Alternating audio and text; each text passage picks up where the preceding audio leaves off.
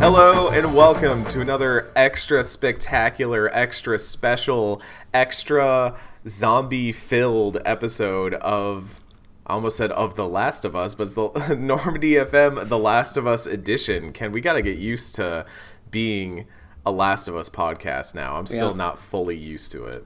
Yeah, we call them zombies, but that's like, they have their own colloquialisms. That's something that's like, yeah, they're clickers. That's something we might be learning about today as I, Eric Van Allen, one of your co-hosts, along with Kenneth Shepard here, talk about The Last of Us with another one of our wonderful guests here, Bella Blondeau. How are you doing today? I'm doing great. How you doing?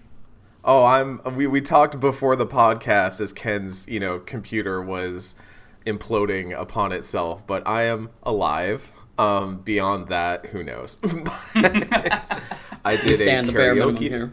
I did karaoke last night. It's at home Zoom karaoke. So no, I was not out and about in the pandemic and such. It was a friend's birthday, and the decision was made to have Zoom karaoke. So I not only annoyed my neighbors but destroyed my throat. So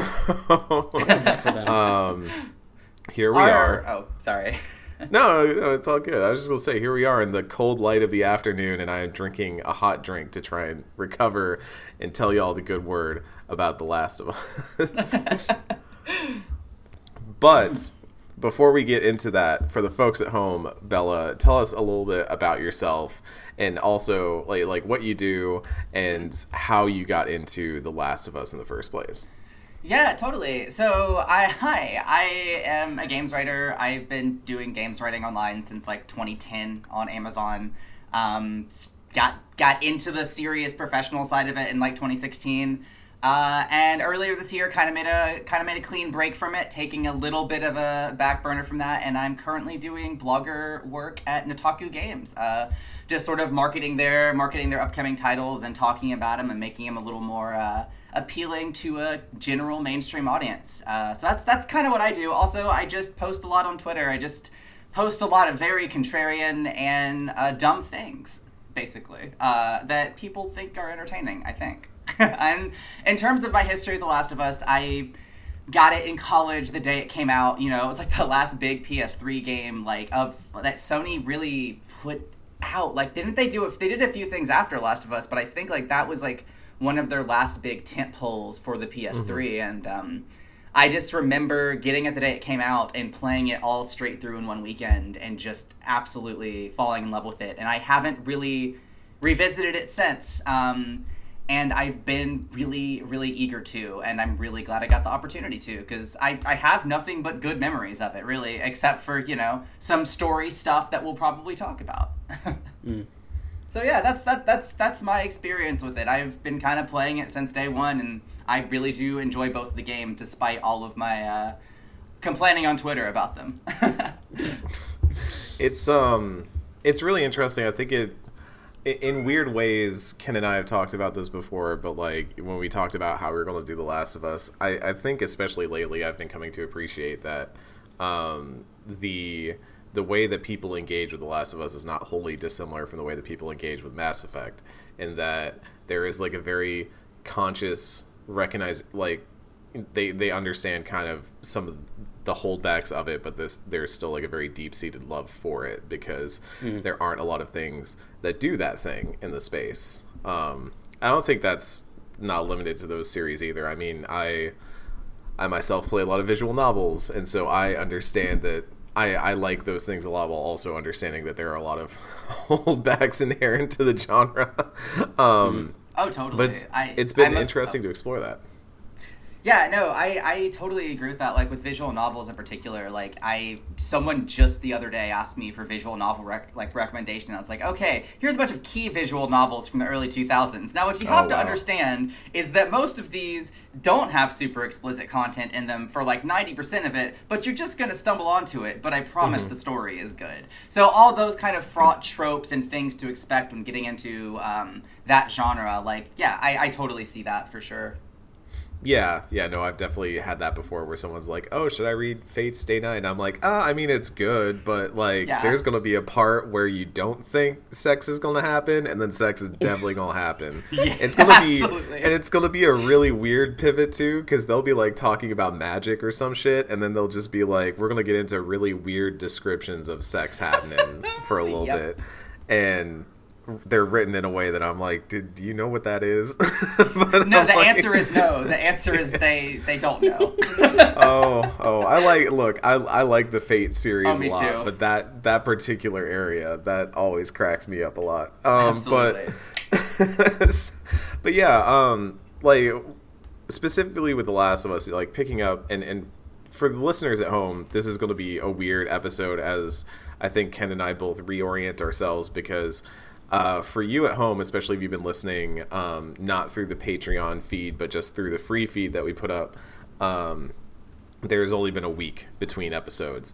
For the Patreons and for Ken and myself, it's been like, what, a month? A few weeks. It's been a minute. Yeah, at least a few weeks. And it's been a hot minute. And, of course, Ken, Diligent, has been playing at the rate of this game, but I hit a point where I was like, I had a couple days where I had nothing to play but this, so I got about probably I'd say close to halfway through the game, and then was like, oh, I better stop or I'm just gonna beat all of this game, and then recording the podcast is gonna be a whole problem. But I remember that one of the things I had specifically been talking about when I'd only played that first section of The Last of Us was that the world wasn't grabbing me. Well, the world was grabbing me, but like the specific interactions weren't hitting for me just yet. Specifically because like in the beginning, it's just the intro is very scripted, so all of that is like playing out as normal. But once you actually start playing as Joel, and you're kind of walking around with Tess and all that, it's I didn't feel a lot of that interesting chemistry that I'd heard about. But now, here where we start with this Boston area, we've got Ellie. Ellie is finally here. Ellie and Joel are together. It's happened, and I gotta say, like, even right off the bat, I was starting to really like the relationship they established between these characters, because I think coming in, and we had talked about this before the podcast, but like Ellie and Joel obviously become this like duo that's very well known in video games, but from the outset there is not like camaraderie.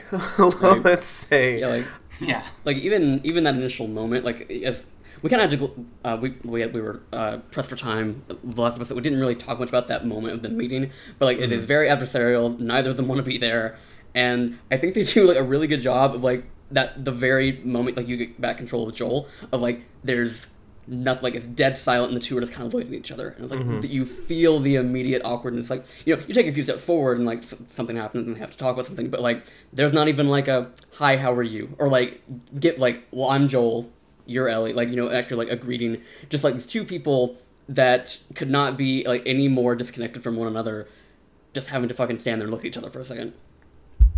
Absolutely. I think that's really effective, and I also think there's something that Eric hit on with Joel and Ellie's initial dynamic, is that Ellie, I feel, kind of rubs up against Joel in a way that he isn't expecting, because earlier in the game, obviously, you see the dynamic between Joel and his daughter is very kind of just like matter-of-fact, blunt, jokey with Joel, and Ellie automatically sort of tries to like be a little sarcastic, a little snarky, a little like that towards Joel, and I feel like that catches him off guard, and I feel like I didn't notice that parallel between his own daughter and Ellie this early on in the game. I think that's one of the more interesting things in this, is that for, you know, we have this relationship, and this whole area that we go through is just them kind of going through the world and experiencing all these things going around, and as they walk around, Ellie comments on this violence that's happening, and she's kind of surprised by it, which is weird. You know, as Ken, you noted in your notes, like maybe Ellie's not really aware of what the violence of the Fireflies is, because we've seen that already. You know, we saw them blow things up and all that and kill people, but Ellie is not really maybe aware of that stuff. Right.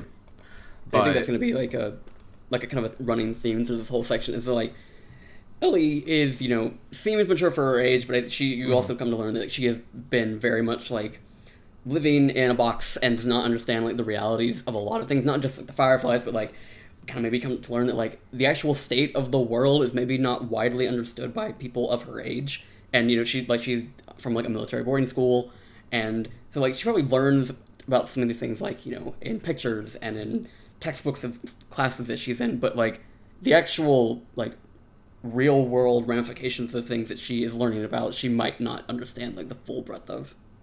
That's weird to think about, like, classes and textbooks in this environment, right? Like, we're seeing a dilapidated world. Like, we're seeing, like, people living in ruins. We, right at the beginning of the game, we see a group of people who are living in a condemned building pulled out and tested for the contamination for the cordyceps. Is that the name of the official name?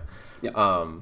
Being tested for the virus because this is in the middle of the street. Like, it's not like it's out on the outskirts. Obviously Joel and Tess don't live in the best part of town, but they live down the street. And we're seeing people being shot and killed there, or being put down by the state, essentially, in the streets. And it's like imagining normal things functioning like a schoolroom and textbooks and grades and things like that is just weird to think about, that it could be happening, that it could possibly be happening. But as we eventually, like, we're moving through this whole area, and that was the point I was trying to build up to, was Joel in this section really gets established as, like, the opposition to any of that idealism, because I think Ellie and especially Tess begin to embody, like, an idea that the world can get better and the world can heal, and Joel is not that. He's the opposite of that, and I think that's almost runs against the player as well, because one of the other things that we have to grapple with in this section is that while the whole segment with Joel and his daughter happened literally just before this for us, for Joel it's been decades. Like, he's had to live with this for a long time, and so in that situation, like, I always like thinking about how does the player feel versus how does the player character feel, and I think there's interesting friction between those two ideas here, because we hear Ellie and Tess talk about these things like, oh yeah, the world can be different, the world can be beautiful, and Joel does not believe that. Joel is not down for that. And I think what's interesting about that dynamic in particular is that Ellie, as, like, obviously, not to get into later details, but Ellie develops alongside Joel and their dynamic and how they inform each other, how her optimism informs him and how his nihilism informs her, just is, like, one of the most rewarding parts, I think, of both the games, is you see that exchange between the two of them, and you see it this early on with Joel being so world-weary and not having the energy to think that things could get better, Yeah. And I think that's something that, like, even 2 episodes into the season, like, it was something I knew. Like, I knew that, like, part 1 and part 2 felt very cohesive in terms of, like themes and, like, threads that we're going through in terms of character relationships. And, like, that was the thing that I knew even, like, when I played part 2 the first time. But, like, going back and playing part 1 now, I'm like, holy shit. Like, not to say that I think part 2 was, like, written beforehand, but, like, there's, like, a really strong, like, cohesion to these games that I don't think a lot of AAA games get to be. And which is, like, what I think is one of their greatest strengths in terms of, establishing themes and characters and the way that all interacts with this world. That I don't feel like that we talked enough about around the time part 2 was happening. But it was also, like, a game that was fraught with, like, spoiler phobia, etc., which we will talk about as we get through these podcasts. Absolutely. So we get through a light section where it just kind of tutorializes some of the things that we'll be doing a lot in this game, like moving dumpsters to get on top of stuff and all that. And we get to our hideout where Joel just immediately, like, takes a nap, which is just the biggest mood. I love it. It's great. Yeah. He just lies down immediately. He's like, look, I'm gonna take a nap. You do whatever. And Ellie, obviously, like, the not as weary old person, is just kind of like, okay, well, I guess I'm just gonna bounce around then and cause distractions and make life miserable for you. And point out that your watch is broken. Yeah, point out. I was about to say the watch, which was a nice little callback to the prologue. And Joel has a bad dream and wakes up, and Ellie's kind of been posted up against the window. And this is, I'm glad you pointed this out in your notes, Ken. This,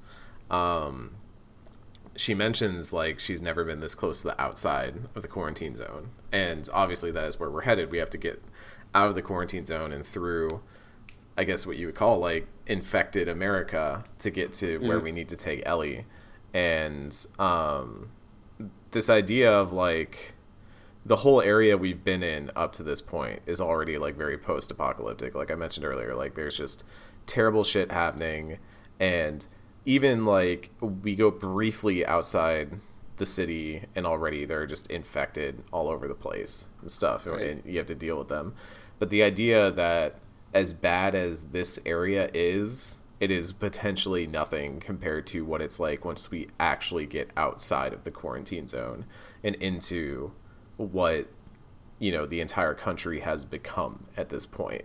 And that was kind of the moment where I had to sit there and be like, oh wow, so this is like this is city living for these people. This is this is not even close to roughing it yet. And that was kind of a cool way of doing it, is showing that through Ellie's eyes of being like, oh, yeah, there are people who haven't seen that before, who won't see it potentially. Right. Yeah. Oh, you go. You go. I was gonna say, and it, like a lot of this section that we're gonna be playing, like they do a lot of like establishing and like world building through Joel and Tess explaining things to Ellie, who again, like she says, it can't be worse out there. Like the things that we as players and like people that know these games through like cultural osmosis kind of like associate with like the iconography of what The Last of Us is, she has never seen before. She doesn't know what that is.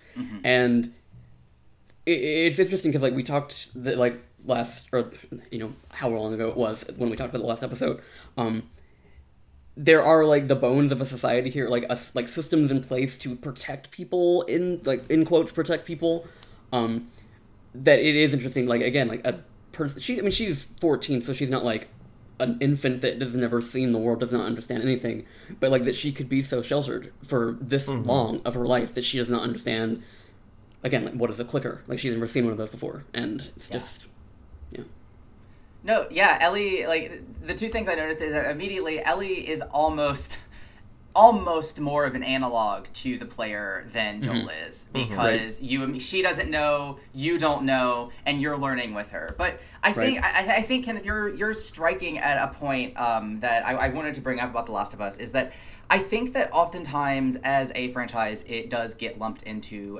franchise, there's two games, but as a duology, it gets lumped into like, you know, a zombie game. People will mention it in the same breath as like a Dead Rising. But to me, where The Last of Us succeeds as a duology is in these moments inside the city limits, because as you go across, as the games progress, you see these series of little microcosmic societies. All of them are a little different. All of them have like different enemies, allegiances.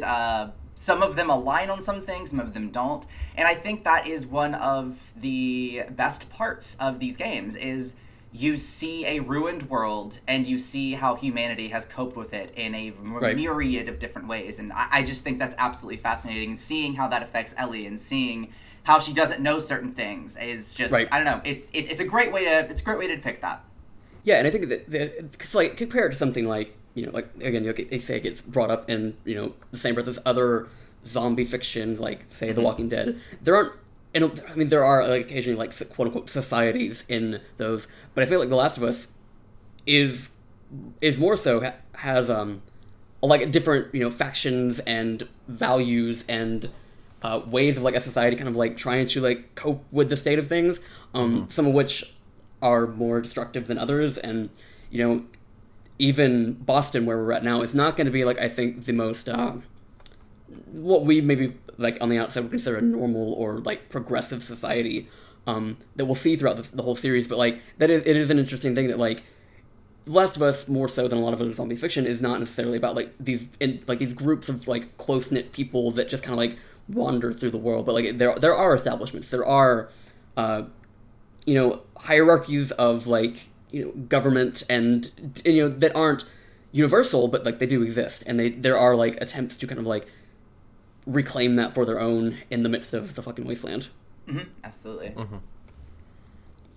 Well, we're about to experience that wasteland because Tess comes on back and basically gives the green light, tells us that Marlene's got the goods that we want, and we can go ahead with the job.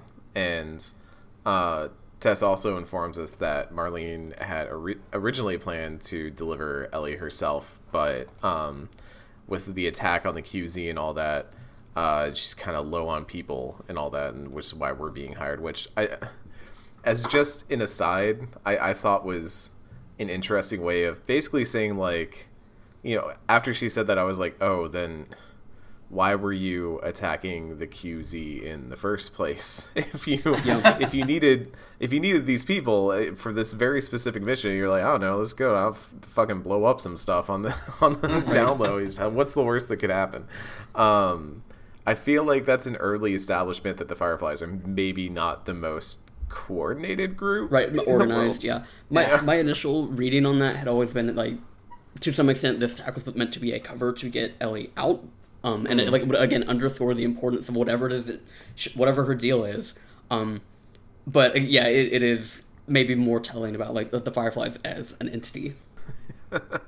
I think even if they were going for that idea of let's blow something up and then use the cover to get her out, like as Joel and Tess are about to show, it's way easier to just sneak somebody out than you might think, and then again that like circles back to like how competent are the Fireflies, and like, you know, really more like, you know, what are their solutions like? What do their solutions commonly look like compared to someone like people like Joel and Tess, who are more accustomed to working in the cracks between the cogs, whereas the Fireflies maybe like to just take a hammer to the grandfather clock instead. So, I don't know why I'm thinking about grandfather clocks.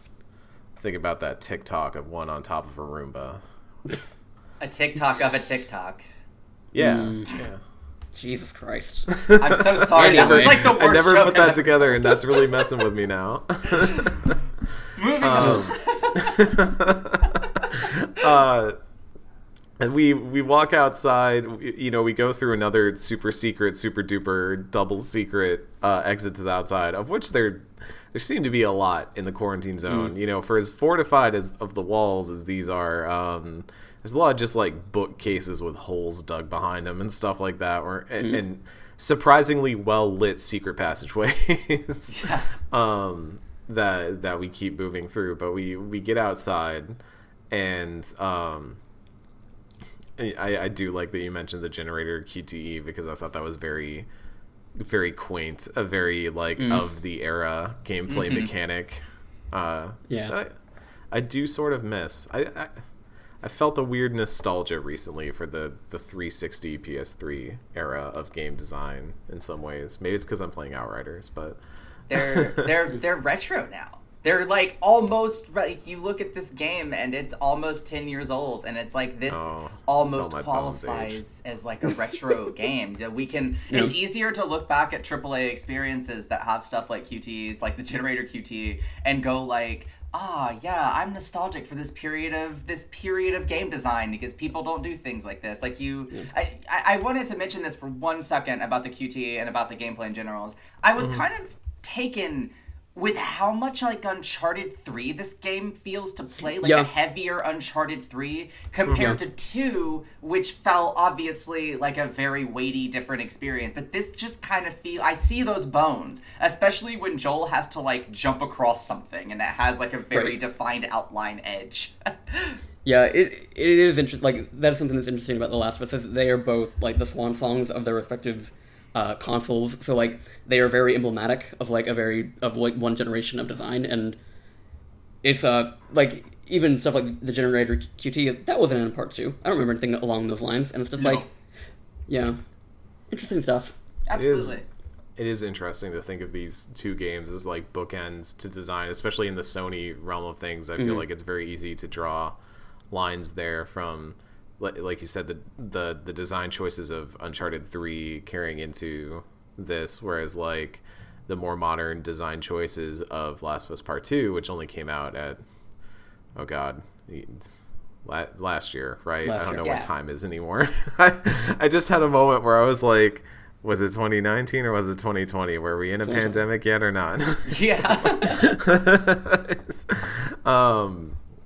But yeah, it's interesting to think of these games in that way. And I mean, we're about to get to some gameplay here in a second, because we go through a whole sequence where Ellie is very surprised about being outside and seeing the outside, and then we suddenly run into some folks, a patrol that is scanning around, looking for folks that are just out and about. Possibly could have been set off by the Firefly attack. Possibly, in the canon of Fireflies not thinking ahead.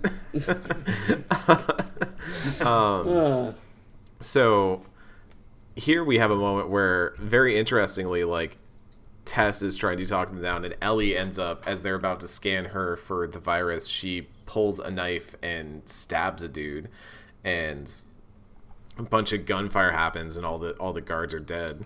And then as we find out, like, Tess grabs the scanner and sees that it read as infected from Ellie, and so there's a big confrontation here where Joel and Tess immediately start to think that Marlene set them up, but Ellie declares that she's not infected and shows them the bite mark where she got bit. Also, side note, this is a nice confirmation of, like, how the transfer happens, because that was kind of a question that I had at this point, was like, are we following traditional zombie rules here of bite equals infection or not? And it looks like we are.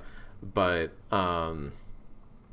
she has a mark that she claims is 3 weeks old, and that Marlene has no reason to set them up. And before we can get further into that, a patrol shows up. But I just wanted to talk about that scene a little bit, because I think it's a cool moment when Ellie, like, again, it's weird to say that the violence is part of her naivete, but it kind of is, in that she was just kind of told, like, hey, don't get scanned, don't get caught, do what you got to do. And in her moment, where she could have reasonably tried to talk them out of it, like Tess or whatever, she's the one that ends up pulling the knife and stabbing somebody before Joel and Tess even start to get lit. So this was a cool scene.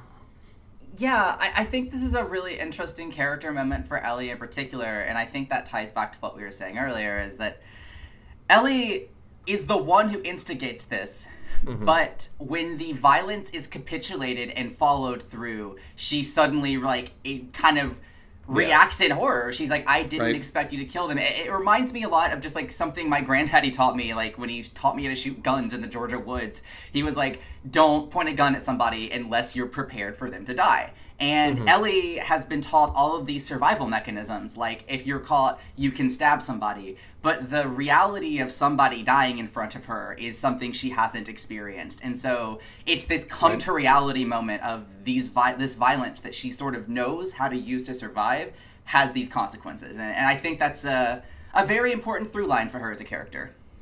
For sure. Yeah.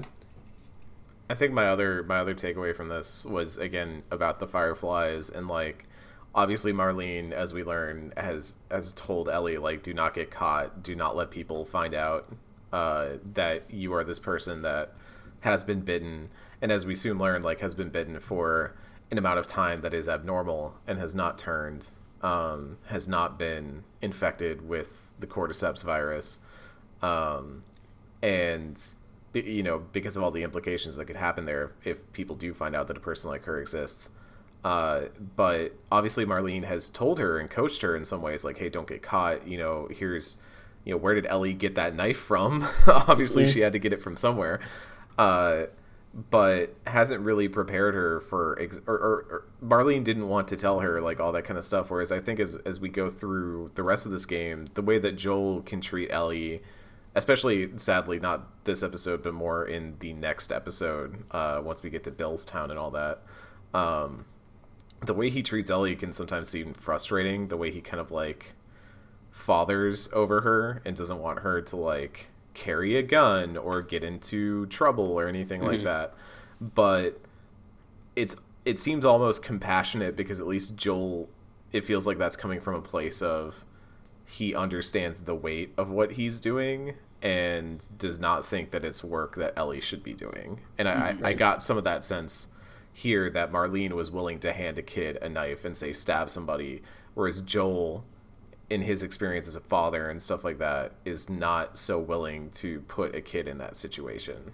Yeah. Right. And I think there's like an interesting, because like, I mean, I would gather Marlene was, I mean, she's not like as old as Joel, but I imagine that she was probably very young when the outbreak happened. So like, she has lived more of her life in this state of the world than Joel has, where I feel like he might be a character who has like fonder memories of the things that can like, despite like where he gets very pessimistic about like things are going to be this way and there's no point in trying to stop it.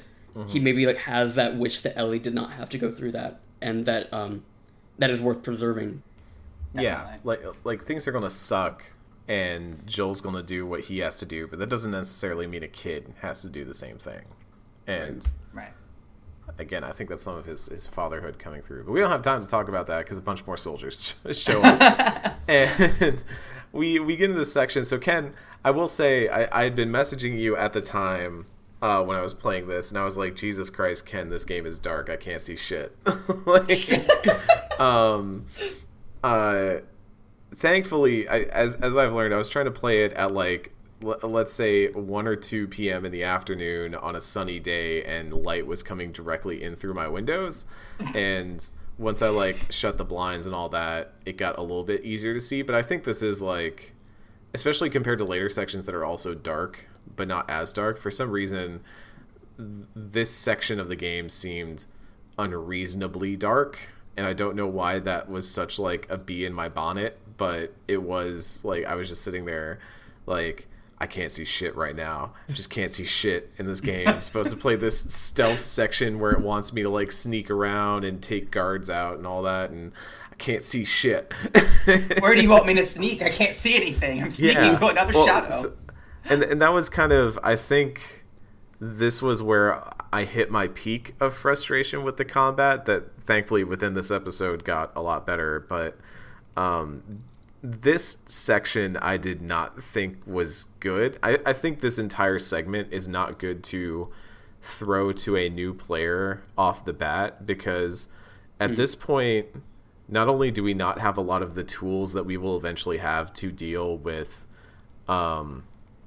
enemies, but you are dealing with enemies who are very lethal, very numerous, and are a little bit more, I don't want to say intelligent, but they will do things like try to flank you and try, they're not just going to run at you in a horde like the zombies will. They will try and get around you. They will throw things at you. They will shoot you. They will have different types of enemies like melee and range. And dealing with ranged characters in this game is a whole different thing, because at least with a zombie you can run away, but like a gun's gonna catch up with you. And I thought this whole section was a very strange thing to put against a player who has only just started to learn how to play this type of game, because you have essentially either just stealth and distraction or like a single handgun. And I really felt like what I eventually ended up doing was just sprinting through this area once I got caught. Like I got noticed about a third of the way through and then literally sprinted all the way across the map and got valid to the end of it. Yeah. That's a really interesting experience. I have a question. What difficulty level are you playing on?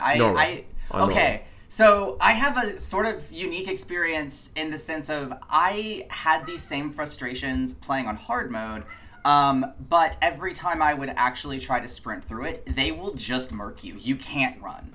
And so you really have to play the game in the limited way that they want you to. And I think when you are forced to confront those mechanics, like, I think eventually they are good. I do like the stealth mechanics in this game, but I agree with you in the sense that they don't establish up front that this is a stealth experience, kind of, like, you don't really know what you're expecting. And I think that the attempt at immersion by sort of not tutorializing as much as I think the game could, I think that is a sacrifice because I think that they could establish things. Like, it would be really helpful to know that Ellie and Tess cannot be seen because if you don't know that, you just see it eventually and you're like, that's goofy and that's fun.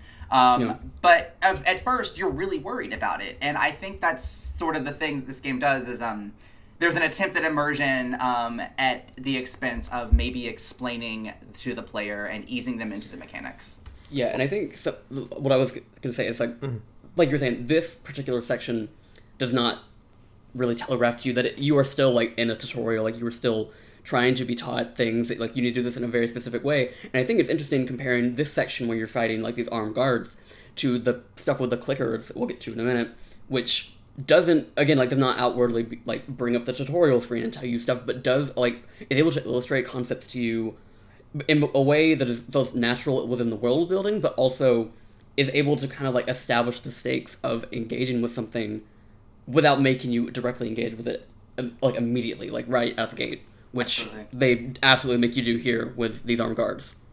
And I think, so, this section technically falls under next episode, I believe, but the section in the Capitol building where you are trying to sneak out and get past the guards there, I felt... Are we counting it as part of this episode? The angry talk at the end is where we're ending this episode. Angry talk. Okay, gotcha. I thought we were ending at a different place, but that's all good. This is another part of The Last of Us season is we don't have those finite, like, we're doing this mission today. The Last of Us doesn't always have those. It does in some places, but it doesn't always have those hard stops. But yeah, so I mean, later on in this episode, then, like, when you are escaping the Capitol building, I felt like that was a better version of this because not only are you in an environment that seems better suited in general to stealth, like there's more opportunities to move around and kind of use those side rooms and stuff like that, but and maybe this was like, you know, the glare plus darkness talking, but like there were points in this section specifically where I would throw something to try and distract guards and only one of them would go after it, and so I'd be stuck in the situation where, like, there's a guard standing in a doorway and I need to get past him, and when I distract them, another guard goes to check it and I have to go over and choke this guard out now. But then a third one was coming up behind me with the flashlight and he spots me choking his pal. He's like, hey, look at this guy, and then 5 more pop out of the woods. They're like, let's shoot him. And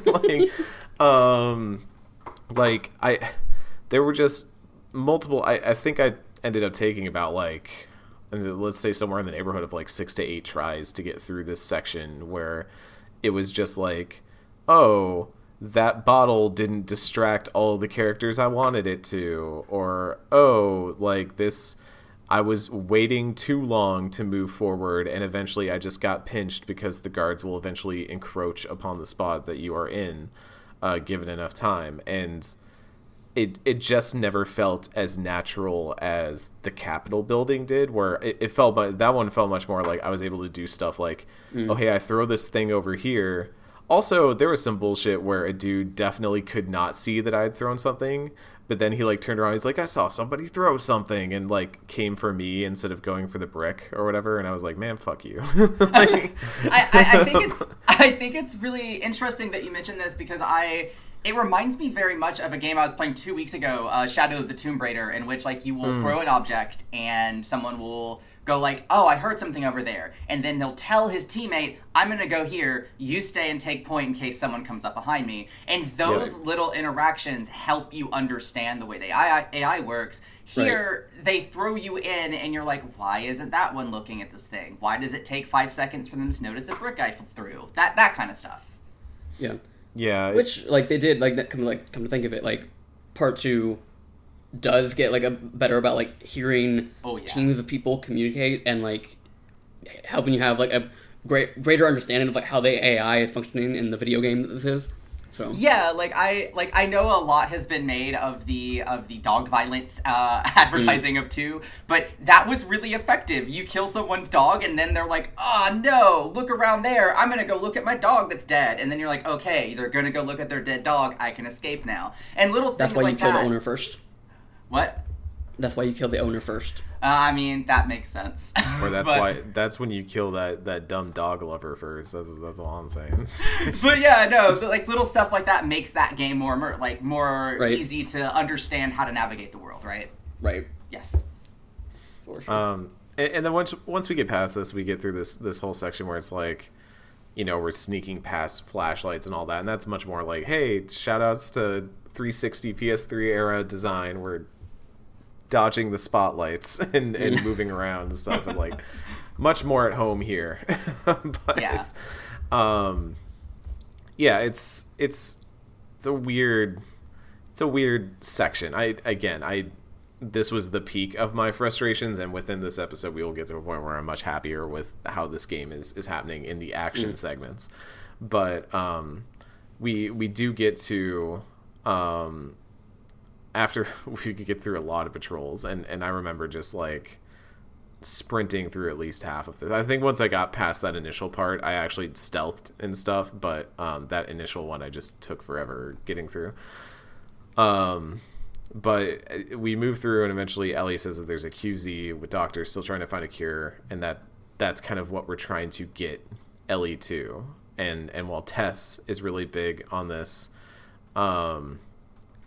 like Joel is not. And I think we kind of start to see the divide here between Joel and Tess a little bit. And Ken, I think we talked about this earlier, and it's still something that kind of like weighs on me even where I'm at in the point of the game I'm at now. But I don't feel like we got enough time with Joel and Tess, like being informed of what their relationship is. Because we are, through other characters' dialogue, we are informed that they have been together for some time. And there is obviously a relationship of some kind there, but I think for the duration of this game, we just kind of see them as first kind of cohorts that are cohabitating, and then like in this section, they're immediately like put against each other as this idealism versus cynicism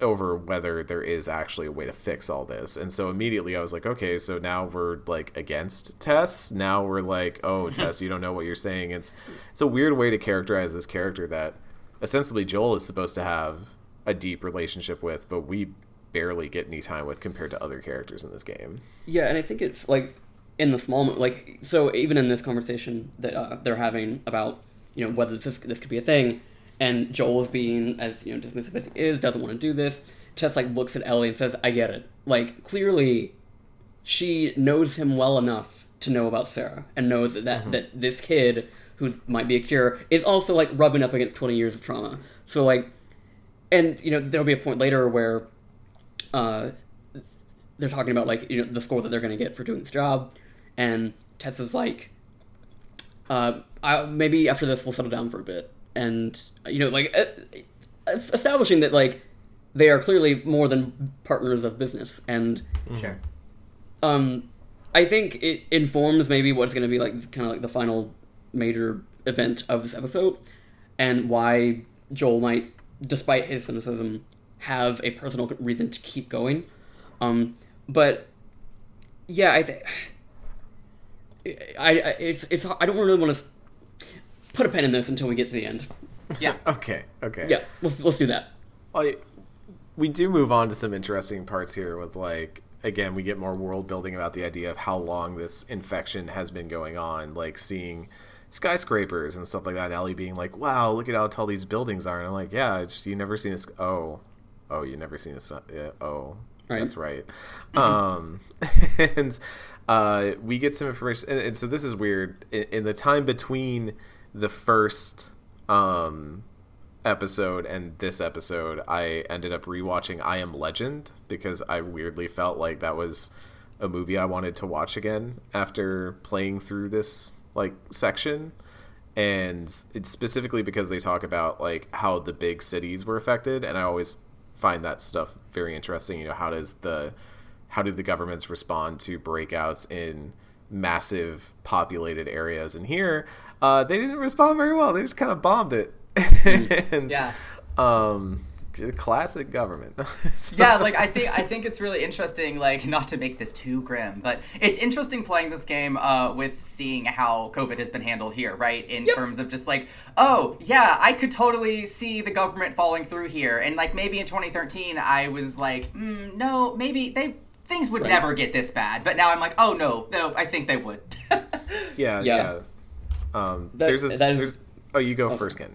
I would say like that has been like a weird like friction for me to play these games because like I know that like, and we talked about it last week, there's like maybe like an idealism that some people have like makes these games like hard to parse and like makes them not something that you want to engage with, and that's totally valid. But like also seeing that idealism and like being put against this one, like things have not been like fucking peachy and perfect in the midst of a real world pandemic that has made that like sticking point and like weird moments of like catharsis that comes with playing a game like this, and like, or yeah, it's that's the whole thing. Absolutely. Mm-hmm. Yeah, there's a scene in I Am Legend where they're having like a flashback, and it's while Will Smith's character is trying to drive his family to get off the island, and they're listening to a radio address, and I think it's supposed to be the president is giving an address that's like, for the good of mankind, we're going to have to do what has to be done. This is not an easy decision and stuff like that. And it's what literally leads to them, like, you know, causing chaos and destruction and death on their own, you know, on their own land and all that, on their own people, on their own populace. And I think seeing that here was like another gut punch where it's like, you realize like part of it is, oh wow, this is how bad the infection got, that this was seen as a reasonable answer, but also like this is something that humanity can stomach as a reasonable answer to something, and it's just kind of a big whammy for you. And kind of informs a lot of like what was happening in the QZ and all that. Like people are so desperate that to ensure their own survival that they're willing to do a lot of things to other people. Absolutely. On this lovely note, it's you do note like seeing some of these games. Here is where I've only been to Boston once in my life, so I can't really comment on the state of Boston. We were all there. Yeah. Oh yeah. Yeah.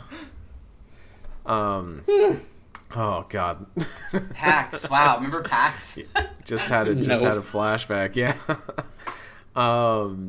But, you know, we start moving through these buildings, and obviously, like, things are already starting to get bad. We're like, uh-oh, there's some dead bodies in here and some abandoned equipment and all that.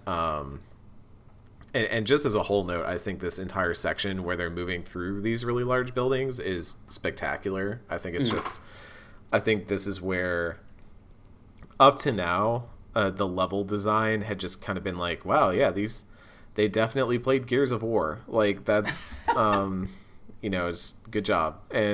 But once we got here into these buildings and we were seeing these areas that were, like, on a tilt because of how they've been falling apart and gradually tumbling over for years and stuff. And you have sections where you're, like, out on the edge of a skyscraper, like, moving around the corner of it. Those were really cool. I was like, oh, this is... You know, that's definitely like an Uncharted thing to do, but like, it makes it really cool that like, oh, this is, for me, I was like, this is what Joel and Tess are kind of used to. They've done this sort of work where you have to move through these zones to get to places to make deliveries and to do what they do as I guess smugglers would be the best word, but It was a cool experience seeing it all for the first time alongside Ellie. And then we run into our first clicker. Someone who has been infected for so long. So they have already turned, and we've met, you know, we've dealt with a lot of people that have turned already, and they just kind of become, you know, feral and run at you. Runners, yeah. That's like, they have names for the stages. Okay. Yeah. So runners, we've dealt with those before. You know, they're kind of just really pissed off humans. You know, if you've ever been in a sports riot, you know what a runner is. And, that's what we've got here. But if they are left alone for long enough, eventually the fungal infection, the cordyceps virus, overcomes them, and they become clickers, which basically their head looks like a mushroom, kind of like a real sprouted out from their brain. So cool. Outward. It's so cool. It's such a bonkers design because it's horrifying because it's like you've seen runners, and so you know what point A looks like, and then you see clickers and you know what point B looks like, but the distance between point A and B is very concerning. There's a process that had to happen there, and by seeing point A and point B, you have to envision what that process looks like, and it does not look pretty. Like, whoo. And what's interesting about that process in particular with the clickers is like, and I'm sure that y'all have talked about this before, but the clickers and the whole thing with the cordyceps is, you know, drawn from a real life phenomenon that happens obviously to smaller creatures, but there are different mushrooms and spores that take over and like make bugs and animals like their hosts and whatnot. And this is like a very interesting look at like a real scientific phenomenon and going, how can we make this scary for humans? And I think it's like very effective. Just the idea of this fungus slowly growing out of you. Like it's really Cronenbergian body horror, and I just absolutely love it. I think like bouncing off of that, like the thing that makes the clickers really terrifying to me is not just like what they look like and the fact that they can basically one-shot you, but it's this idea that they have lost all eyesight. They can't see at all. And I'm assuming smell is probably a no-go. You know, that's not really brought up either. But basically, the way they sense, the way they hear is by using echolocation. They click with something deep inside, whatever you want to call their head cavity at this point, and it sends out, you know, a wave, and they detect disturbances of the wave, you know, like echolocation, and use that to follow things, and so they can kind of tell when things are moving around them by hearing them. And so we get into a segment where we have to get by some clickers and deal with clickers, and we go through a couple different like escalating series of rooms where at first there's some clickers, and then there's some clickers and some runners, and then you have like, I think near the end of this, there's an entire room of like basically just clickers, and boy, was that part real fucking good. But it's terrifying because like you have to think about the sort of creature that this has evolved to continue to spread, like you can tell that this is not just like necessarily a survival thing, but they have developed an ability to detect things they're trying to be undetected and continue to spread the virus. And the clicking is really effective for me because it's such an inhuman way of detecting things. Like you sit there and try to go like with your tongue, and like I'm not picking up anything. It's so it's like a death rattle. Haunting. Yeah.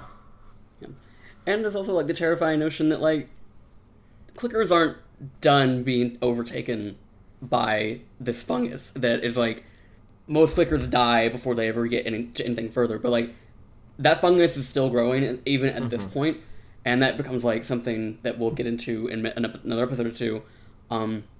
The way that like comprehensible science works to make that concept work, and that is what makes it scarier than most zombie fiction for me. Absolutely. I'm glad you mentioned that too, because the idea that these have been growing over time, it just like not only does it give you an appreciation for like how long this infection has been going on, how it's become like, you know, we have colloquialisms for what these are, and also that they're not ridiculous names like walkers or whatever. Like that's a dumb name, but shout outs to The Walking Dead. But like clickers is a really good name because it like immediately gives you a sense of what they are. But also like this has been going on long enough that there's a taxonomy of these things, and that they keep growing. And the idea that just because like the longer this goes on, you don't know if there's an end to that evolutionary point. Something that Right. does get like brought up again, like you said in an episode or two. It's like that's frightening. Like that this we don't know how bad this can get yet, and this fungus is clearly not content to simply be spread around by bites, but it's going to continue evolving in ways that will make it more difficult to kill and make it easier to either infest us or wipe us out. Absolutely. And yeah, it's interesting to think about that as like that's kind of the existential enemy throughout all of this, even though like most zombie fiction, are humans the real enemy? Absolutely. So yeah, we go through this whole scene. Also, like, really upfront, I'm glad you mentioned this Ken, like how careful they have to be with killing a clicker, and like, you know, how scary it is to deal with one. They're very like upfront with that. Like, hey, Right. you are not dealing with just a runner that you can beat up with a baseball bat if you want. Like, this thing, it's an involved process to take one out, and they are frightening. And even just one is an ordeal to deal with. Right.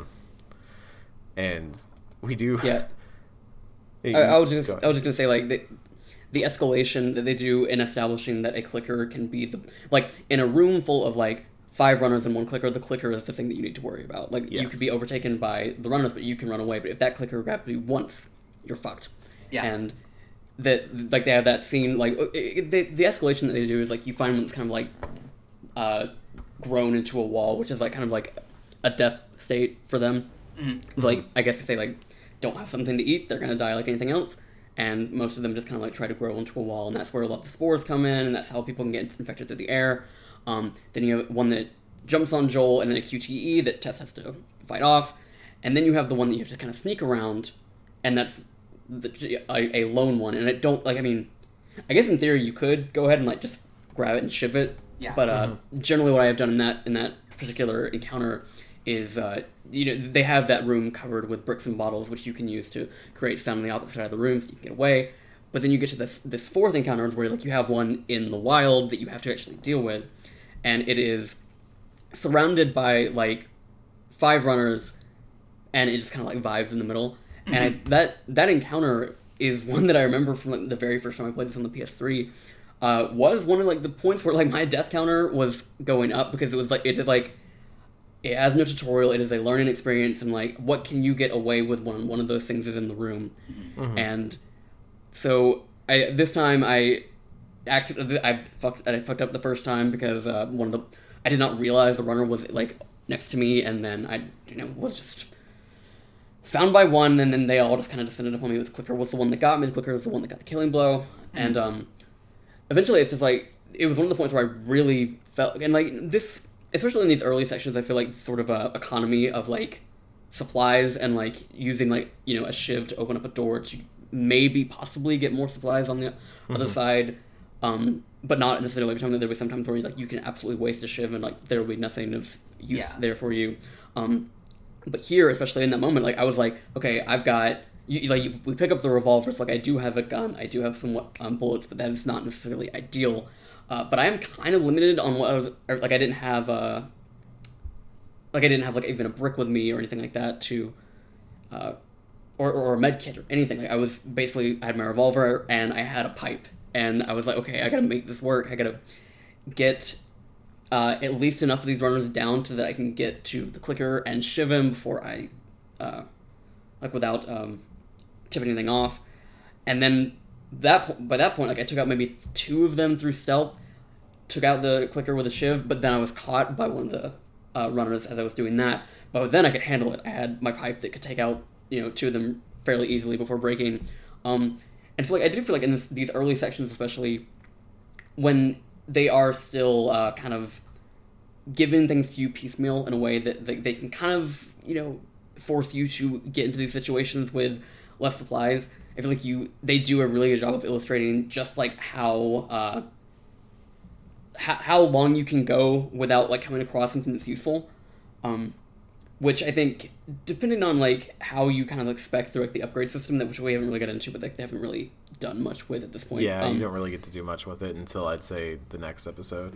Yeah, and you can like maybe spec in ways that are going to be helpful for you throughout, but here where it's more controlled and they can like really illustrate these things to you, I think the illustration of the clicker without having to get into like a tutorial that brings up a text box for you, they illustrate it in the world in a way that is kind of masterful in a way. Like I think that Naughty Dog really, when they have the more crafted linear experiences, like I think that the stuff maybe in the QZ what felt like so hand-holdy in a way that like we were not really seeing like the nuances of the systems in place, but here this was the moment where I was like, okay, this is all quick, and they really are do it like they are wrapping up the world building in like the tutorializing, and then just kind of like pushing you out into the deep end in a way that really, was definitely better than what we were talking about last episode. Yeah, I think what you're both getting at too is something that I wanted to bring up about this game in particular, and about encountering the clickers, about encountering the runners, is that very often I think of the way that Last of Us is packaged when it is marketed to us, which is as a AAA emotional experience, narrative adventure, yada yada yada, right? It's a lot of buzzwords, but what is The Last of Us really? And to me, for the most part, it is a third-person survival horror game. And I don't necessarily think that is something that people bring up when talking about it a lot, but you can see the through lines from Resident Evil on the PS1 to this game, especially when you're playing it on hard, which is what I'm doing right now, or grounded, which is even, more hard. You start to really deliberately think of every single encounter, every single enemy just becomes something that could end your life in an instant. Every missed shot matters. Like, when you miss a shot on a harder difficulty level, it feels so bad. And your notes here, Ken, you mentioned the Shiv door, and I just wanted to bring that up as a really kind of example of what I'm talking about. It is this classic survival horror choice that you can see in something like Metro 2033, even, a game in which you sell your bullets, you use your bullets as currency, or, shoot them. It's this choice. It's this choice of, do you want to spend resource to maybe survive a little better, or do you want that resource to get out of a scrap? It's all of these little deliberate mechanics that, traditionally speaking, after the PS2 era, were not necessarily seen in gaming because third-person survival horror just kind of fell out of vogue. Resident Evil turned to an action series, etc., etc. But here, you see Naughty Dog finding a really good middle ground in that you have the DNA of the genre packaged in a way that most people aren't consciously thinking about the fact that they are playing a survival horror game. But for me, that's where my enjoyment of The Last of Us 1 and 2 come from, is when I'm reminded of playing one of those hard-as-nails PS1, PS2 games. And I think this scene really exemplifies that feeling of tension and desperation. For sure. And, like, jumping off of that, I think I definitely felt the Resident Evil vibes for sure. And Ken, I'm glad you brought up the upgrades as well, because I think it was around this time, and also, like, I'd been picking up pills, which are kind of the upgrade currency of the game, that apparently in The Last of Us post-apocalypse, you just swallow a bunch of pills and get stronger. Love it. But, it's like Max Payne rules. And not like specific pills, just nondescript pills. Just bottles of unlabeled pills.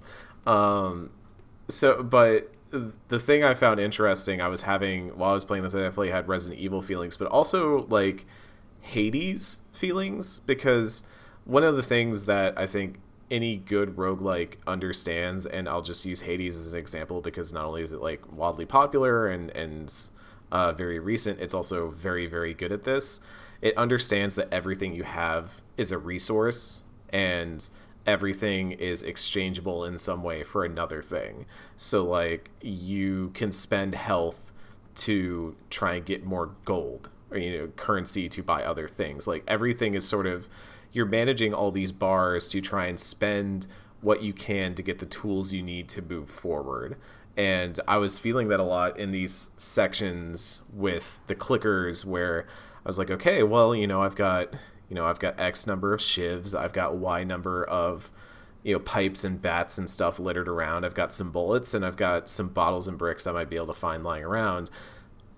and I've also got my health. Like, how willing am I to sacrifice and maybe like fist fight a runner a little bit and risk getting, beat up a little bit in order to not have to use a bullet here? And I think by the end of these sort of combat encounters, as they introduce stuff to you, like especially the Molotov was where it kind of clicked for me, and the ability to craft your own med kits as well. Like, that's a decision you have to make. Do you want to use they use the same resources, so do you want to use those resources to get more health, or do you want to use them to get a Molotov? And I think there's valid reasons for either choice depending on what sort of situations you want to get into and feel comfortable getting into. I find myself going more for Molotovs, and so I actually ended up using my first batch of pills to get a health upgrade because I knew that I had sacrificed I was not going to be making as many med kits as I was making other things with those resources, so I needed the extra health to get me through some situations.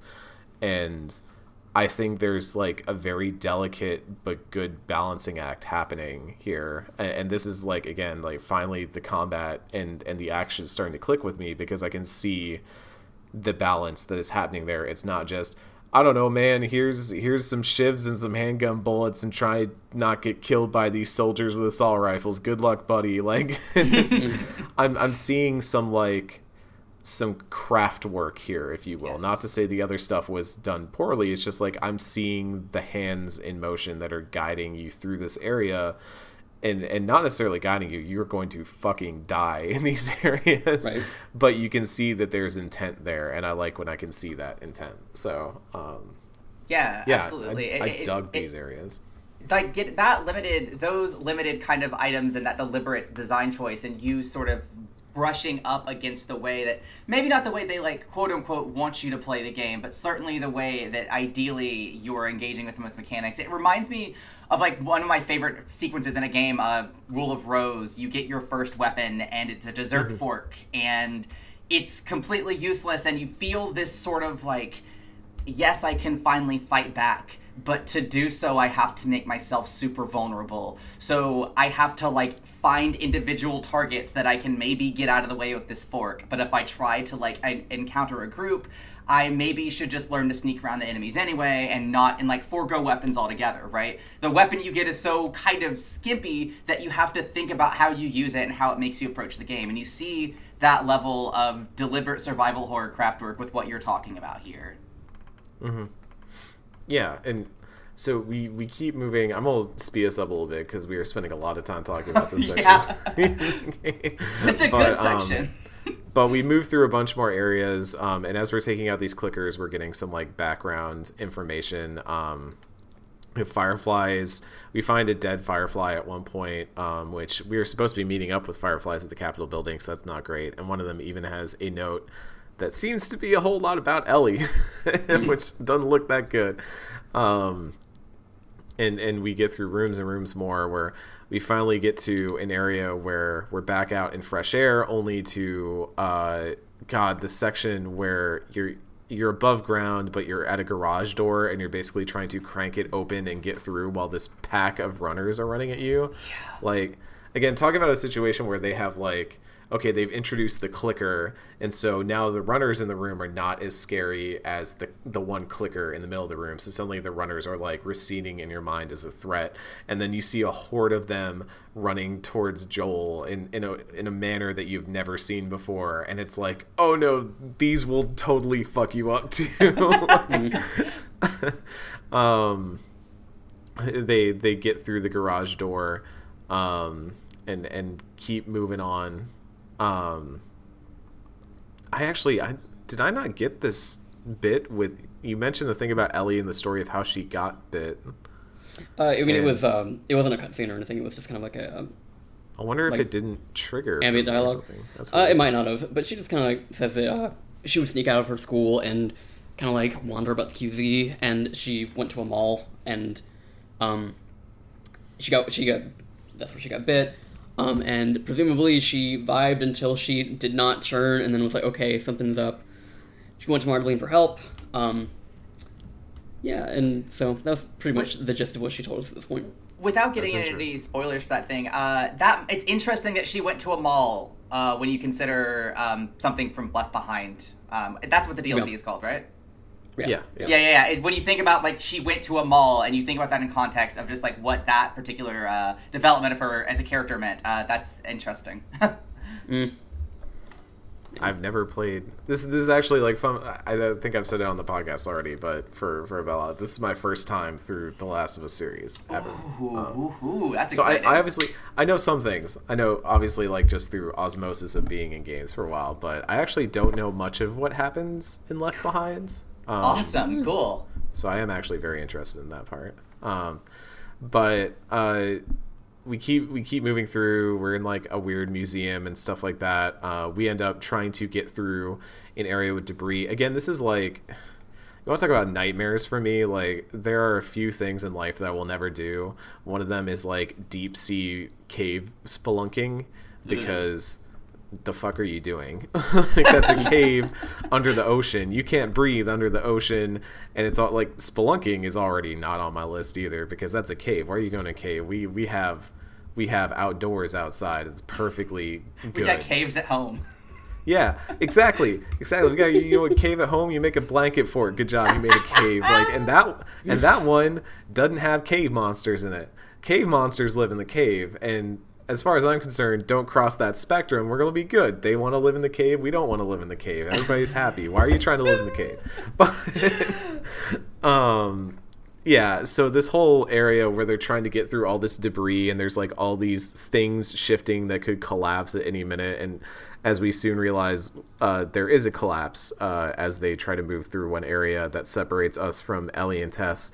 I was just like, what the fuck are y'all doing? I would literally find any other way than this. This is terrifying to me. I hate all of this. But we get into another situation where we're once again sneaking around, dealing with various runners and clickers and such. I think it was mostly clickers for me, actually. I don't remember a lot of runners until we get to the later section of this, where we bust into a room where there's a ruckus happening, and Tess is struggling with a runner as another one is trying to beat down the door, and we basically get into a big fracas in the middle of the room, which was kind of fun in a way. I was like, this is kind of goofy. It's like it was a nice like tension breaking moment. It's just like it had been like clickers and dire stealth for a minute, so like just give me a brawl.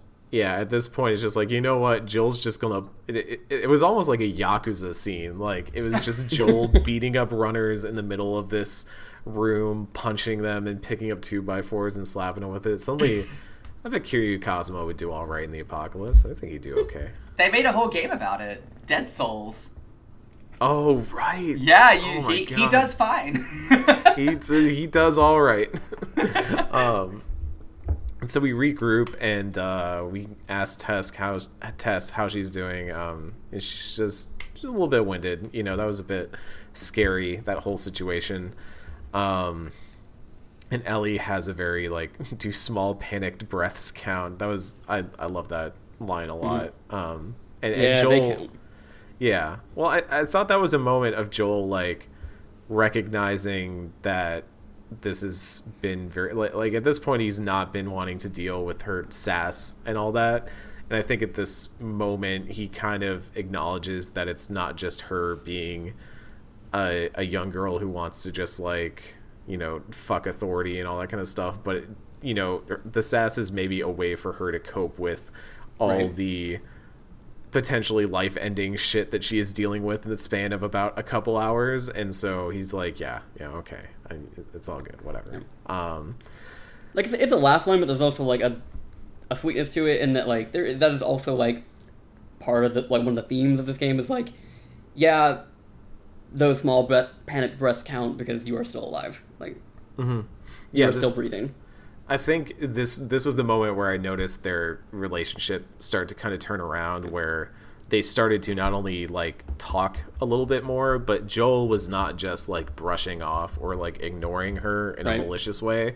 Like, he kind of starts just, you know, I like that you said like resigned himself to it. Yeah. Like he's like, okay, whatever, fine. And honestly, like that alone is a concession on his part that he makes that I feel like speaks a lot to them starting to endear themselves to each other, I guess. Yeah. Like, the temperature in the room is changing in multiple ways that we will discuss in a minute. Mm-hmm. Like you can like the dynamic in the room is shifted. Yeah. Not just between them, but maybe the third person in the room as well. Mm-hmm. Yeah, it was weird that, like, in this situation, like, after that moment specifically, Tess suddenly starts to become the person who's like, shut up, let's just keep moving. Mm-hmm. Whereas Joel is the one who's kind of, you know, palling around or whatever. And, I mean, I think that does speak to a situation that has just happened and that we're about to discuss. But it's a weird dynamic shift that we get while we were picking up boards and placing them across buildings to walk across. Something that I did not think would become a predominant mechanic in this game, but good lord. I have played enough of this game now to realize that apparently it's boards and ladders are the real currency in this world. But we keep moving along, keep hustling, wade through some water where Ellie mentions that she can't swim, which will become a thing as it keeps going. And we finally get to the Capitol building, and everybody's dead. All the Fireflies are dead. So this is a bit of a problem. Tess is looking around trying to figure out what it is. You know, Ellie's saying she doesn't know where she's supposed to go. She just knows that the lab is somewhere out west, generally. And so as Tess is trying to figure out what to do next, Joel is kind of like, what the fuck are you talking about? Like, we did our job. We got Ellie to the Capitol. We're done. This is over. Ellie was cargo. We delivered the cargo. It's done. And they keep going back and back and back, you know, like, you've done bad things. We've done what we need to survive. And Joel's like, we got to get by. We got to do what we got to do. We got to go home. Tess is like, I'm not going anywhere. This is it for me. And that's when it kind of clicks that Tess has been bitten. She is infected. We can probably infer that it happened during that whole fracas that we just had.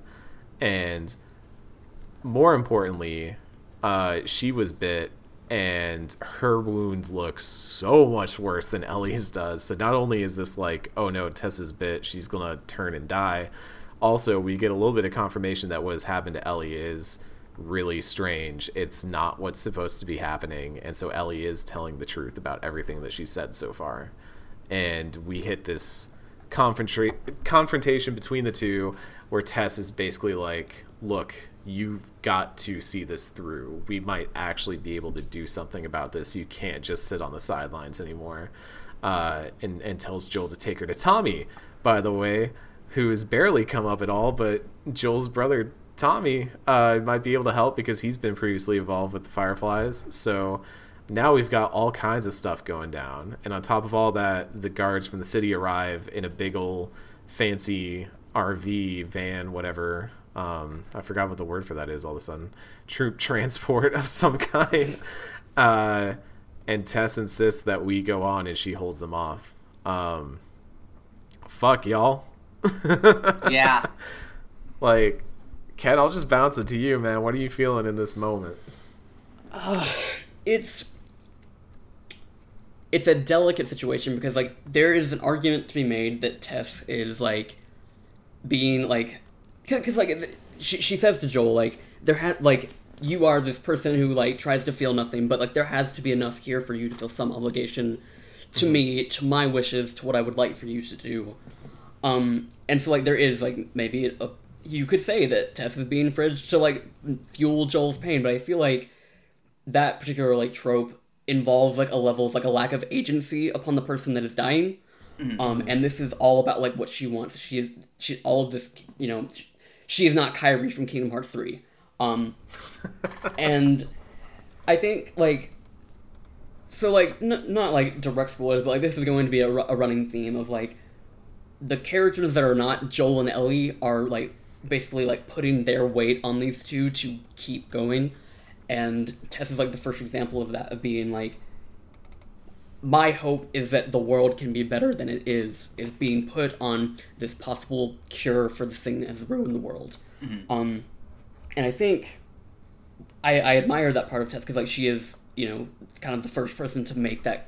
Like, I mean, well, beyond like Marlene and like the Fireflies, like to say that this world can be better than what we have seen, and say that to Joel and be like, hey, this is worth. Like, if you think the world is completely fucked, you must feel something about me, and like that I am asking this of you, like all this that we've done together. Like, I need that to mean something, and I will give my life to make sure that it means something in the end.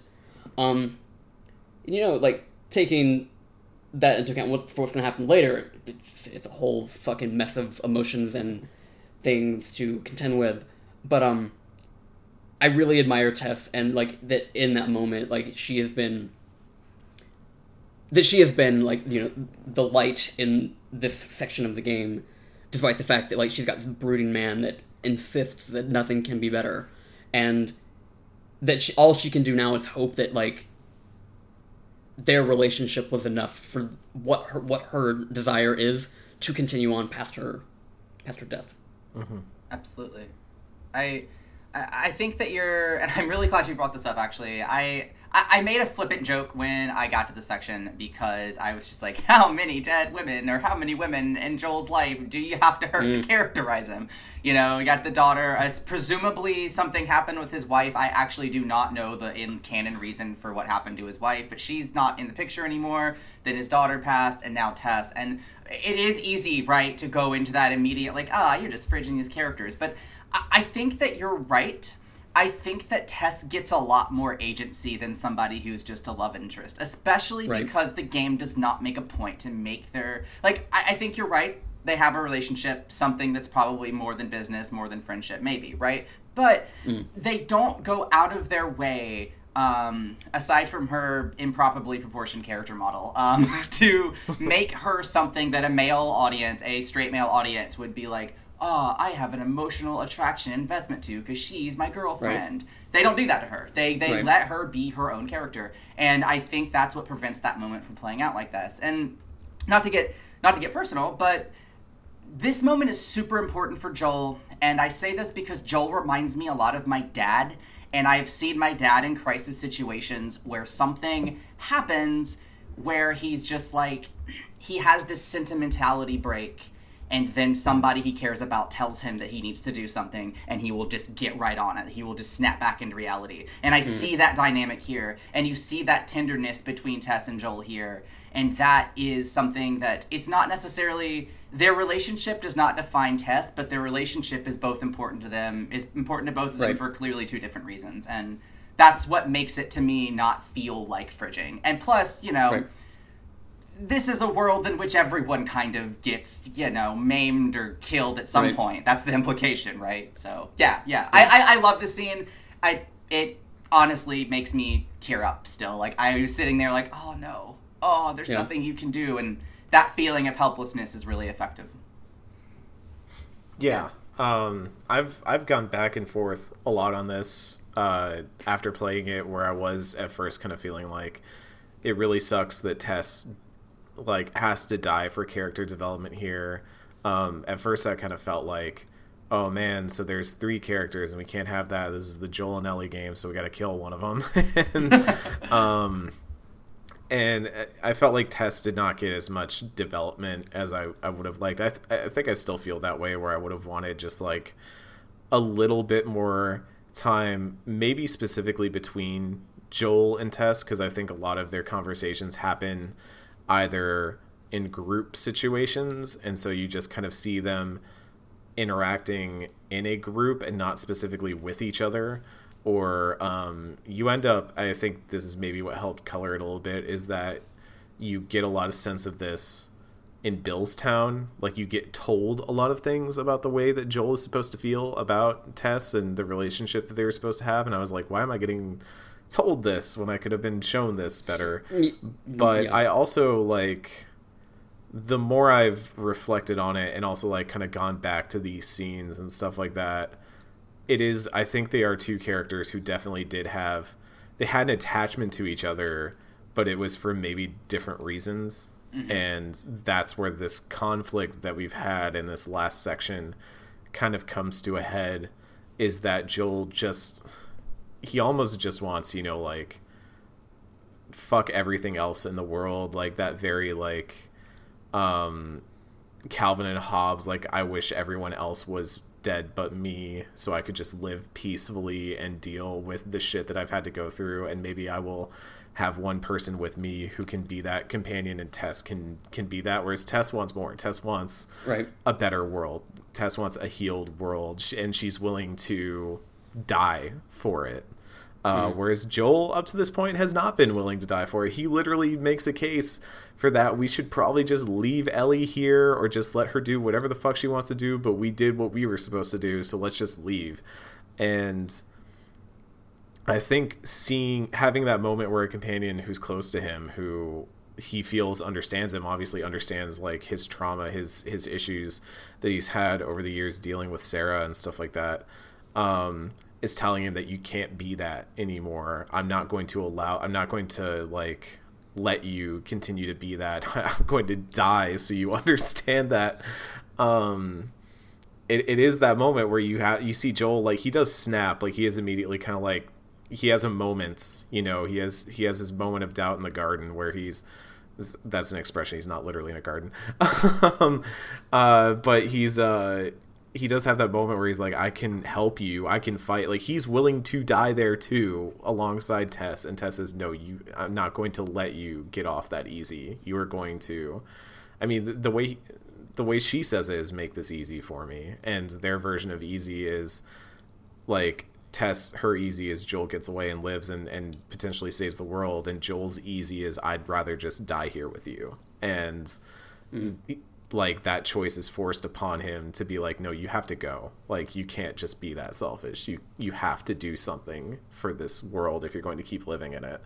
And that's the moment where I was like, okay, I kind of get what this game is getting at now, and it's doing a little bit more for me than other zombie fiction has, where it's like, Bella, you brought up that like a lot of zombie fiction is about like, oh, well, somebody dies, or somebody gets maimed, and somebody gets hurt and killed, and Last of Us is not unique in that respect, but I think where it sets itself apart from things like The Walking Dead for me is that there's actual character development happening alongside it. It doesn't feel like there's a showrunner who said like, well, we can't re-up this person's contract, so time to kill them off. I think that's like just real quick jump off of that. I think it was like an insistence in something like in sort of spaces about The Walking Dead. It's like, it's not about the zombies, it's about the people.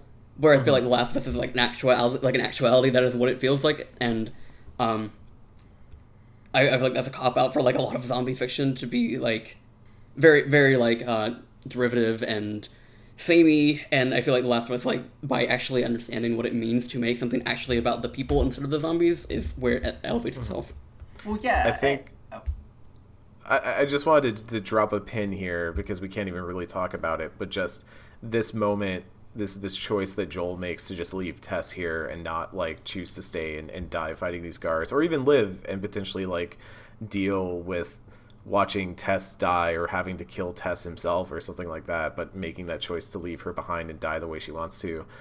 I think contrasting that with some of the things that happen in The Last of Us Part 2, the choices that Ellie makes between what is easy and what they want to do is interesting. I think it's an interesting contrast. I just put a pin in that for many episodes from now. Yeah, no, and I think there's something very interesting too about the framing of the violence here, the framing of what happened to the test, and the framing of the society. And I think it reflects on Joel in a very interesting way. So, Sarah dies very early on, and her death is senseless, state-ordained violence. It is his child is shot. Like, there is no justice. There is no like hope from a child dying because the government said to do it. That is something that would fundamentally break a human being. It would certainly break me. And then all of this time later, he sees another person he cares about die. But this time, it's like basically the state again in its own way, right? And he sees a death have meaning. He sees the death of someone he cares about have meaning this time around. And it almost snaps him back into this, maybe I can have hope again state. So it's like the framing of the violence around what happened to his daughter and contrasting that to what happened to Tess is like, oh, this person had agency in their last moments for a greater cause. And maybe there is a greater cause. And if this person I care about is willing to throw themselves at it, then I guess I can too, maybe. And I think the framing of that is important. And I think what you mentioned about The Walking Dead is also very interesting to me, because where The Last of Us succeeds so well is that the fiction surrounding the separate factions and the zombie fiction itself is very interesting. The idea of the Fireflies versus I'm forgetting their name right now, the armored dudes. What? The government. Yeah, the government. You want to call it. Yeah, the government. Like, that dressing that world makes the context more interesting, because suddenly it's not just zombie fiction about the people, .jpg. It's straight up it is a wartime government thriller that you sort of see happen in the background and you suffer the consequences of. And I think that makes it very interesting. Anyway, those are just my thoughts about everything y'all just said. Well, we leave Tess behind, and we also get this scene where, as you're kind of escaping up to the upper levels of the Capitol building and trying to find a back way out, we hear the gunfire ringing out in the background, and this obvious firefight happening, and then it just kind of stops. And I don't think I ever actually heard. I think I was far enough aware, so I didn't hear the cry out, but I did hear like the gunfire stop, and then you get to this part where you can see over the balcony, which I thought a little bit weird that there's a bunch of guards there. You don't notice someone peering over the balcony, but you can see over the balcony and see like Tess dead on the ground, and the guards starting to like fan out and spread around. So you do get like confirmation that it's not going to be one of those things where they mysteriously disappear and then reappear later on or anything like that. Like Tess is gone. Like that's it. And then we pick up a rifle, and we have our first big gun, which is kind of the game not just introducing a mechanic to you, but also being like, hey, guess what? There's going to be some shooting in this area. Even though, as I mentioned before, like this whole Capitol escape, I ended up really enjoying it because I felt like the stealth was really good here. I actually did not kill every enemy in every room. I did a lot of like sneaking past people to keep moving and stuff like that. I mostly stealthed it. There was one part about like 2/3 of the way through where it broke out into a bit of a firefight, but they also like section these off into different areas where like if you go loud in one area, you can still kind of start stealthing when you get to the next. That's interesting. I wouldn't have noticed that. That's cool. But yeah, like at the very end, that last bit with the door, like there's basically a dude standing in front of the door, and it kind of feels like they're telling you, hey, you got to get past him in some way. But I managed to like distract people and take out the right amount of guards and stuff like that, to where I was able to move him and like sneak out, and I felt really good about that. Where I was like, not only did I like mostly stay stealth and all that, but this game is starting to get to a point where I'm like, okay, I don't even have to kill all these guards. And as I moved into the subway, there were like 2 guards down there, and I completely stealthed by the first one. He basically walked away scot-free. Second guy did not have the same fate, sadly. But it's a weird thing, because I think in stealth games it's so easy to get into a state where it's like, okay, time to clear the room. I think that I call that like the Batman Arkham situation, where it's okay, time to clear the room. And I think a really good stealth game can get you to the point where you realize that if you are good enough at this game, and this game has enough systems and interesting things that you can twist and turn, it's actually easier to just not kill anyone, and just be like, that's like, if one version is the Batman Arkham version, and the other version is the Hitman one, where it's like you are the sand in the microchip that just finds its way to the exact point that it has to take care of its objective, and then gets out completely unnoticed. And so being able to ghost some of these sections felt really, really cool. Absolutely. And I myself, I only killed one person. I snuck out like you, and I was just reminded of just how rewarding the most, for my purposes, the most rewarding stealth game is Metal Gear Solid 5. And I was reminded, I'm not necessarily saying this game's stealth mechanics are on that game's level, but I was reminded of that moment of I just strangled one dude upstairs and snuck past everyone and threw some bricks around. And that is a very rewarding feeling. Just knowing that you only have to maybe kill one person or not anyone if you're careful enough. And when this game lets you do that and does not corral you into a shootout, it works so well. The stealth mechanics in this game, especially in this sequence, are very tight. Also, fun little sidebar, I don't know if y'all noticed in the upstairs area of the Capitol, there is a stack of bottles that are physicsable objects that you can kick around, but it's hilarious because you can't actually pick them up, which is funny to me considering you can pick up other special bottles, I guess just not those glass bottles. It's not the right bottle. Yeah, it's not the right weight. But yeah, no, the stealthing through this is very rewarding. Yeah. I stealthed to the first place, and then I stumbled my way into the next room and got seen, and then I was like, I'm not a bad shot with the rifle, though. Shout out to me on that. Shout outs to you. Ken really said, I'm a good person, but here I go. You're top of the factions leaderboard. That's what the multiplayer is called, right? Yeah. Oh man, factions. We don't really have an episode set aside for that, but that was such a wild thing that I remember. I hope they eventually bring that back in some way.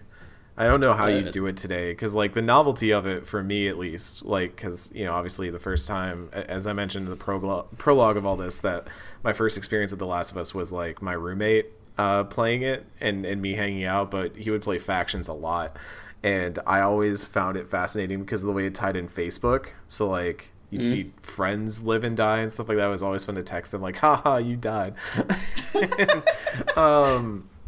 So I don't know how you do that now. Is it Twitter followers or something? Oh no, my mutuals were killed.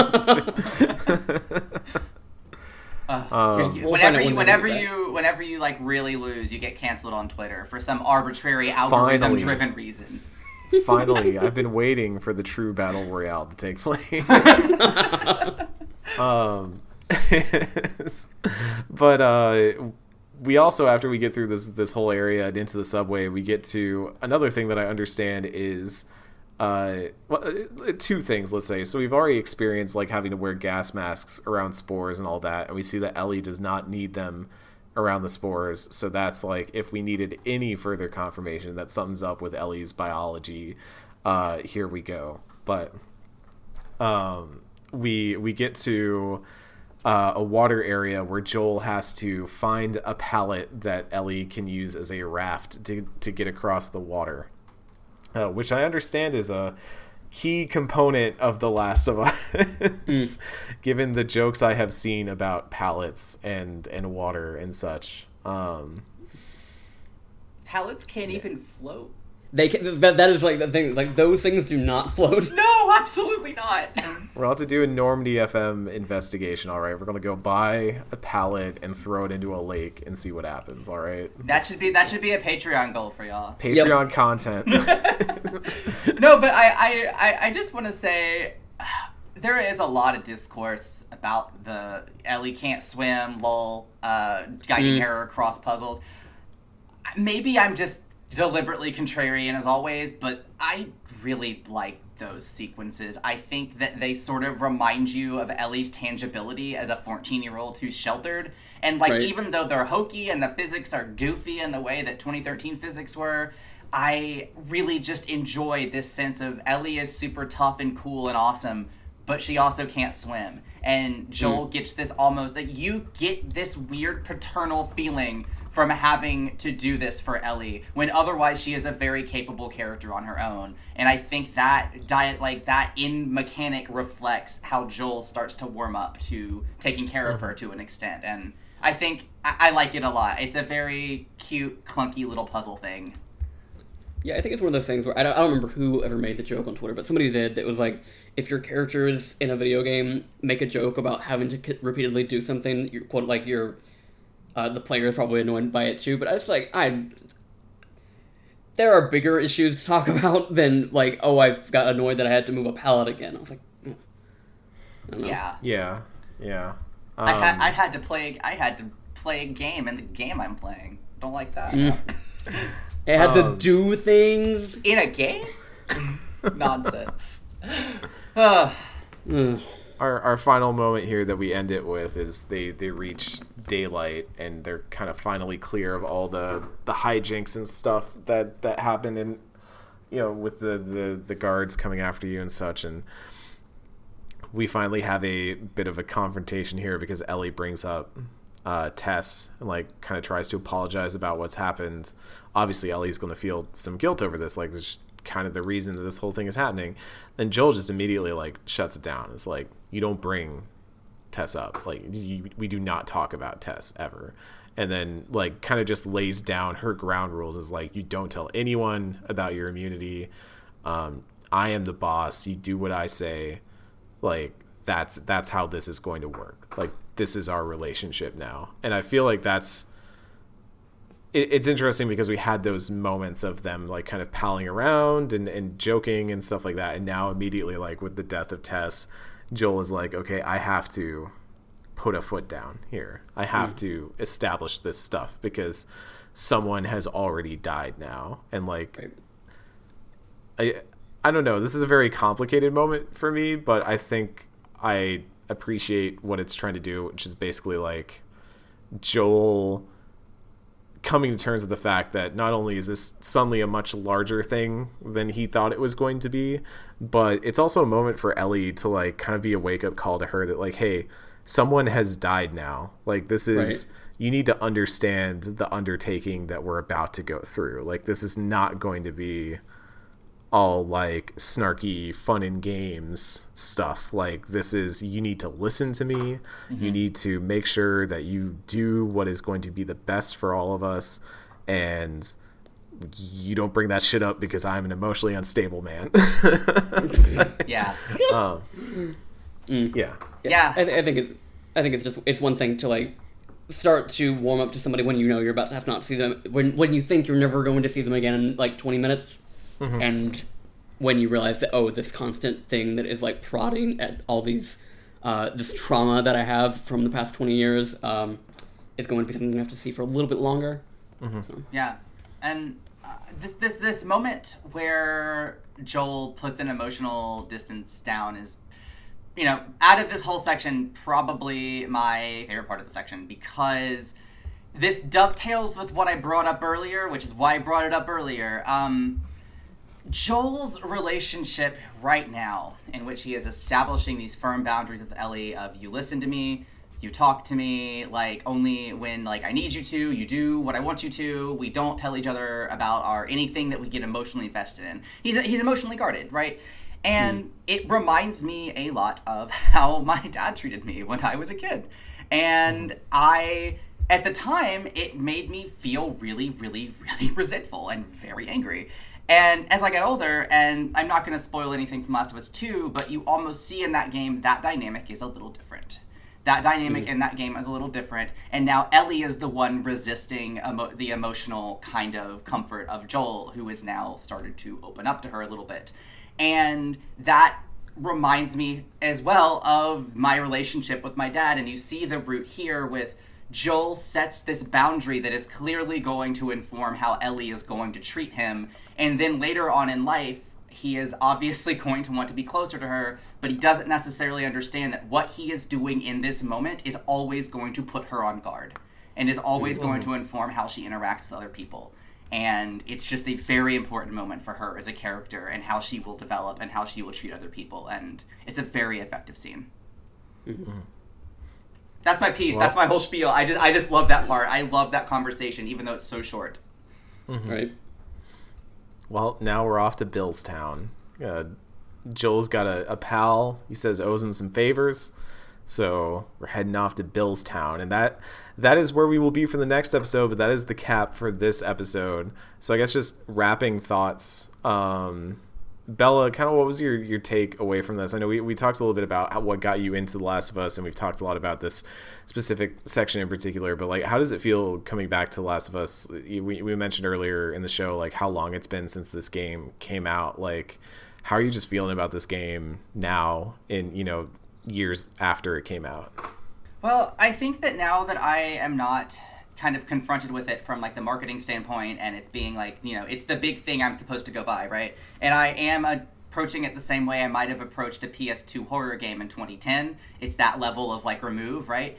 I am appreciating the design of it a lot more. I am appreciating the deliberate nature of the set pieces. I am appreciating the very, very like thought out story that informs stuff that happens in a sequel that was made years later.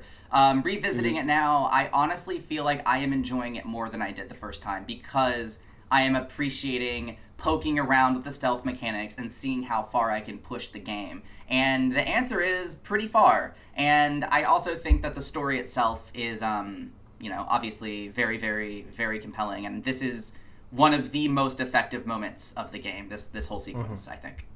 So yeah, I really like it. I'm really enjoying it. It's a blast. I'm definitely going to finish my current playthrough.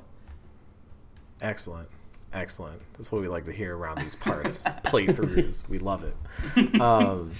That's gonna do it for us. So real quick, obviously we are Normandy FM. We are ostensibly a BioWare podcast. I think we're probably going to be due for some BioBlips at some point, and we've obviously got our planned Mass Effect roundtables coming up.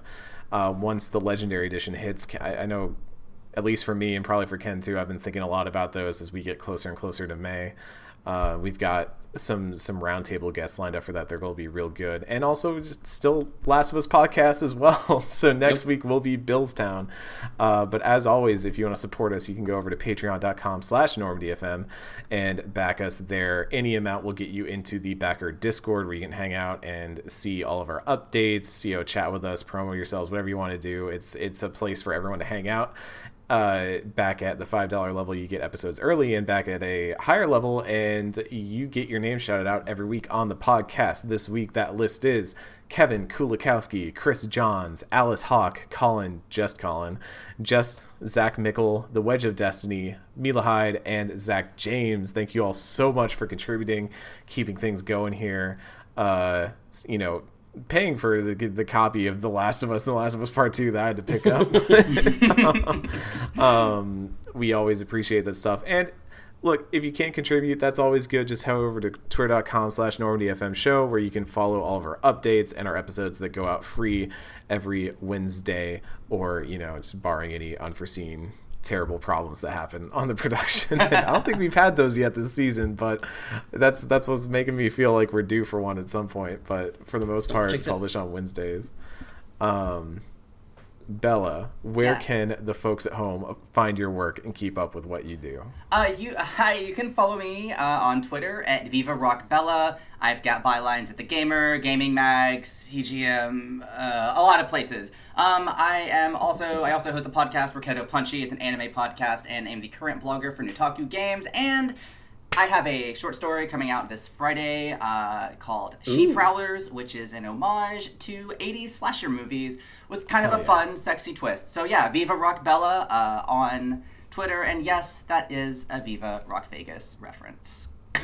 I was thinking about asking, because like some part of my lizard brain was like, I know I saw a Flintstones movie at some point that had that in it, and do I ask about it or not? It's one of my favorite movies. I have the theatrical poster in our living room. oh my lord. I've been thinking about going back, but I don't know if I'm ready. Back to Bedrock. Oh, all right. For Bella, for Ken, for myself, thank you all so much for tuning in, and we will see you next time on Normandy FM.